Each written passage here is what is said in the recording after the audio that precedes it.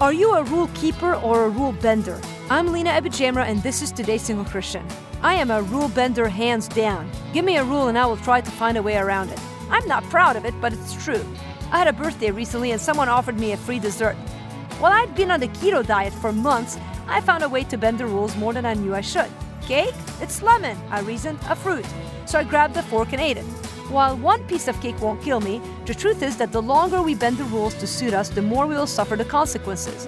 You might not notice it at first, but give it enough time and you'll see. You might be on the keto today, but in a week or a month, you won't.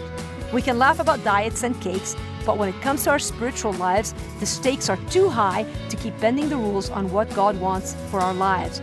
For help to thrive in your Christian walk, visit todaysinglechristian.com. You'll find all sorts of free resources for you, or email me at lena@todaysinglechristian.com.